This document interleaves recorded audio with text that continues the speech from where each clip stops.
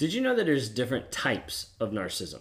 Now, a lot of times we talk about narcissism just as a whole, and we're just like, oh, yeah, that person. That's the rude person. That's the crazy person. That's the jerk in the room. Like, we'll talk about these different types of narcissism, and we'll just view it as just being like one type. Okay, but if maybe you've wondered if someone that you know has a particular type of narcissism or looks a certain way, and maybe you want to learn more about particular types. So we're going to talk about that today. Now, in this video, we're not going to go over every single type out there, okay? By the time this video has been recorded, there's types, and then there's subtypes, and there's partial subtypes of subtypes. Like, there's all different types of pieces. And unfortunately, there's not a consistency, okay? In the DSM-5, there's just narcissistic personality disorder. That's it. Okay, other people have come up with different types, and even their research and their conclusions aren't always consistent in the names that they use or in the types. Okay, so one person might say there's 4 types, another person might say there's 8 types. So just giving you a perspective. If you guys are new here, my name is Ben Taylor. I'm a self-aware narcissist on this channel to help you grow, change, and develop. When you need mealtime inspiration, it's worth shopping Kroger, where you'll find over 30,000 mouth-watering choices that excite your inner foodie. And no matter what tasty choice you make, you'll enjoy our everyday low prices, plus extra ways to save, like digital coupons worth over $600 each week. You can also save up to $1 off per gallon at the pump with fuel points. More savings and more inspiring flavors make shopping Kroger worth it every time. Kroger, fresh for everyone. Fuel restrictions apply. The goal is to be able to help you understand what narcissism looks like, what it seems like, all these different pieces, so that you can start getting free from toxicity and get to the place where you can develop into being a thriver. Not just a survivor and definitely not a victim, but moving you through the path to be able to help your growth, to be able to help your development moving forward. You can reach out, go to rawmotivations.com. Would love to talk to you there. You can access our challenge at claritychallenge.net to be able to see how you take back your power, how you gain clarity and certainty in and out of the abusive situation. Well, when we talk about narcissism, it's a complex personality disorder, and it comes in various different forms. There's a lot of different pieces. Now, some of the things that we'll talk about with the characteristics of different types of narcissism, it's not you only fit in one bucket. And there's aspects of my own personality that fits in grandiose and then also fits in covert. Like, there's a couple different pieces to it. Sometimes you'll see narcissists that'll flip-flop back and forth. Sometimes you'll see narcissists that grow from one to the other. There's lots of different pieces of it, okay? I'm only going to talk about 3/4 main types of narcissism.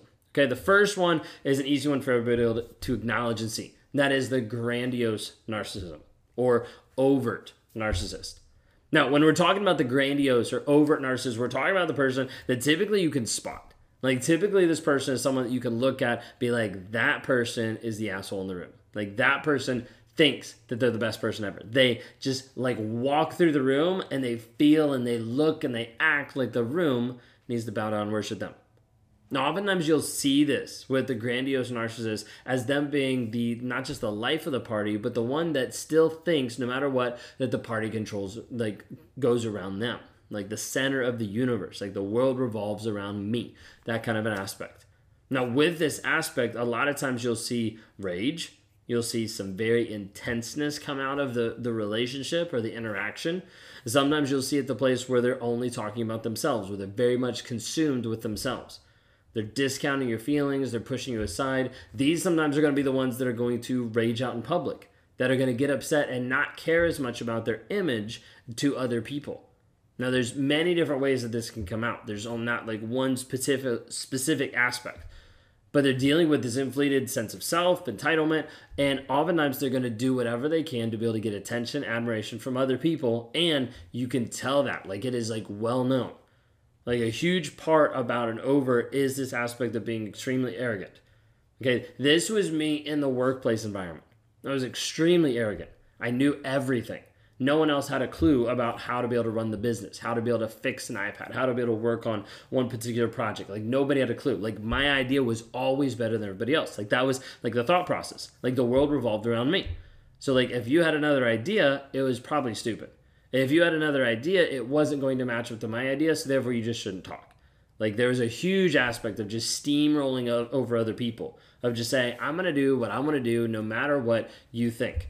And so I would do this and be a huge jerk in the workplace. Okay. Didn't really care about other people. Like, show up for work. Do your job. You're sick. I'm sorry. Show up for work. Or like, you're sick. Like, who cares? I'll find someone else. Like, there was this aspect of no care. Very much arrogant. A lot of times you see grandiose excel in the workplace environment because of like how driven they are just to succeed. But the problem is they normally leave a strew of broken relationships behind them. Like just out there of like, this isn't actually helping another person grow, change, and develop. This person is just running over the other person. They don't really care about me. They're just running over me. Okay. Just a simple example just in my life is always being right. Like, I expected other people to just follow my lead. So like in the workplace environment, if I knew I wasn't right, then I'd have to change my opinion really quick and be like, oh yeah, that's what I was thinking anyways. Or I'd have to get to the place where I wanted to push my agenda. Like, this is what I wanted. So then I had to be able to make sure I just did it. Hey, this is what we're doing. I don't really like that. I don't really care. Like there's this aspect of not caring. Now, a piece of it I started to realize just in the workplace environment doesn't always work. It's not always effective, especially when you're leading teams, especially when you're leading other people. So instead of just always being that steamroller that would run over people and not really care, I had to start changing some of my perspective. This brought out the aspect of covert, or sometimes known as vulnerable narcissism. Now, coverts oftentimes are a little bit different in the aspect that they're not overt, they're not over the top, and you're not like, oh, that's the toxic person. But instead, a lot of times they can appear a little bit more shy or sometimes introverted. But a lot of times they have a sense of superiority still over other people. Like, it's still there, whether it's overt or whether it's covert. It's still there. It's just hidden in different ways. So for me, it wasn't just the aspect of taking an idea and steamrolling over someone else and being like, hey, I'm going to do this. Then it was more the aspect of like, I have this idea. Let me figure out how I can implant it into everybody else. I have this idea that's against another person's idea. Let me go talk to people individually. Man, can you believe his idea? It's so stupid. This idea, I've got this idea, and all of a sudden I'm starting to gather these like troops, like gather these like people that are going to listen and obey me versus actually showing up in a true way of saying like, hey, here's the two opinions. This is my idea. If you don't like it, that's totally fine. But instead I had to be right. But I couldn't look like the asshole in doing that. I had to be able to hide it. I had to be able to put it down. Now, with covert as well, you normally see this aspect of being the victim. This is a huge one that you'll see. You'll see it in all different types of narcissism, but a lot of times you'll see it more frequently in the aspect of covert narcissism. Okay, for me, I was always the victim. Every single person in my life left me. Now, the reason why they left me was because of me, but I had to switch that in my head so that it wasn't my fault. It had to be someone else. It had to be their fault. I didn't want to deal with the shame. I didn't want to deal with the guilt that it actually could be me. But it said it had to be. It had to be someone else. Narcissists hate to be able to take accountability for their own actions.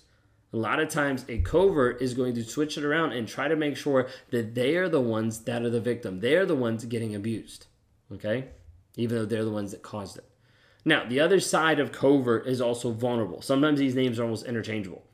Okay, with vulnerable, like they're still talking about the same type of person. Sometimes their abilities seem more insecure. They seem to have less self-esteem. Like there's like pieces there of that like humbleness and shy that you'll see. But a lot of times the entitlement is still there. Like the entitlement is still underneath the surface, but it's more like moving in the background. It's more of like hiding. These are the ones that are going to engage even more so in like the very subtle, like emotional manipulative behavior, to be able to gain sympathy from other people and to be able to get validation. Sometimes a vulnerable person will be the person that is not the center of attention, but still the center of attention. Sometimes they're the ones like moving the levers in the background or sitting in the corner, and so you have to go over and feel sorry for them, but in reality, they just want that attention. Sometimes, like think of it this way, you could have like a friend who constantly complains about their problems, but never asks about anybody else's problems. Never talks about anybody else's feelings, never engages with anyone else, but it's all about them.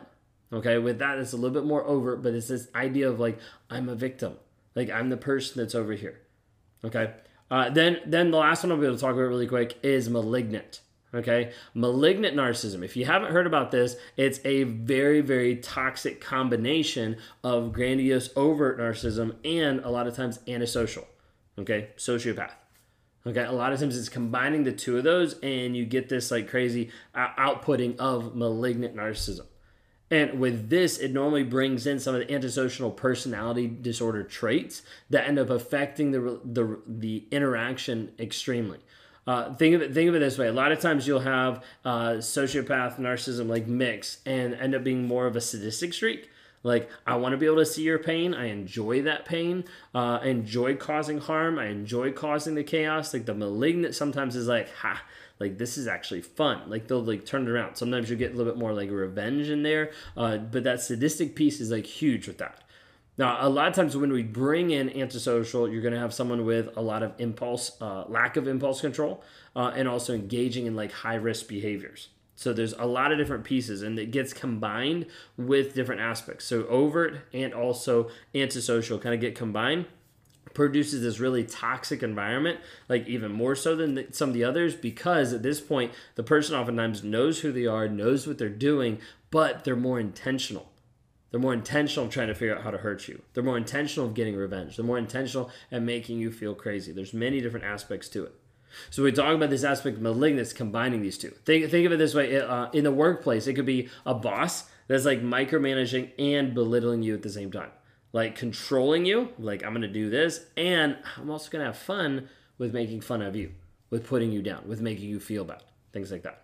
Okay, maybe you're in the point where you're like, I don't know if I'm dealing with a narcissist, if I'm the narcissist, like he's been calling me the narcissist, but I feel I'm walking on eggshells. Like there's so many different things like that people struggle with.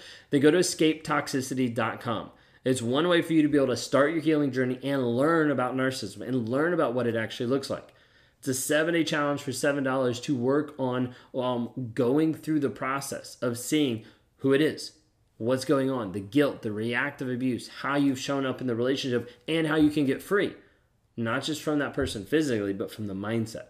That's how we start people down the journey of breaking free and moving forward in their healing. If you want to talk to me in more of an accelerated environment, working one-on-one, you can go to rawmotivations.com to help you overcome the toxic relationships and to be able to find healing in your life.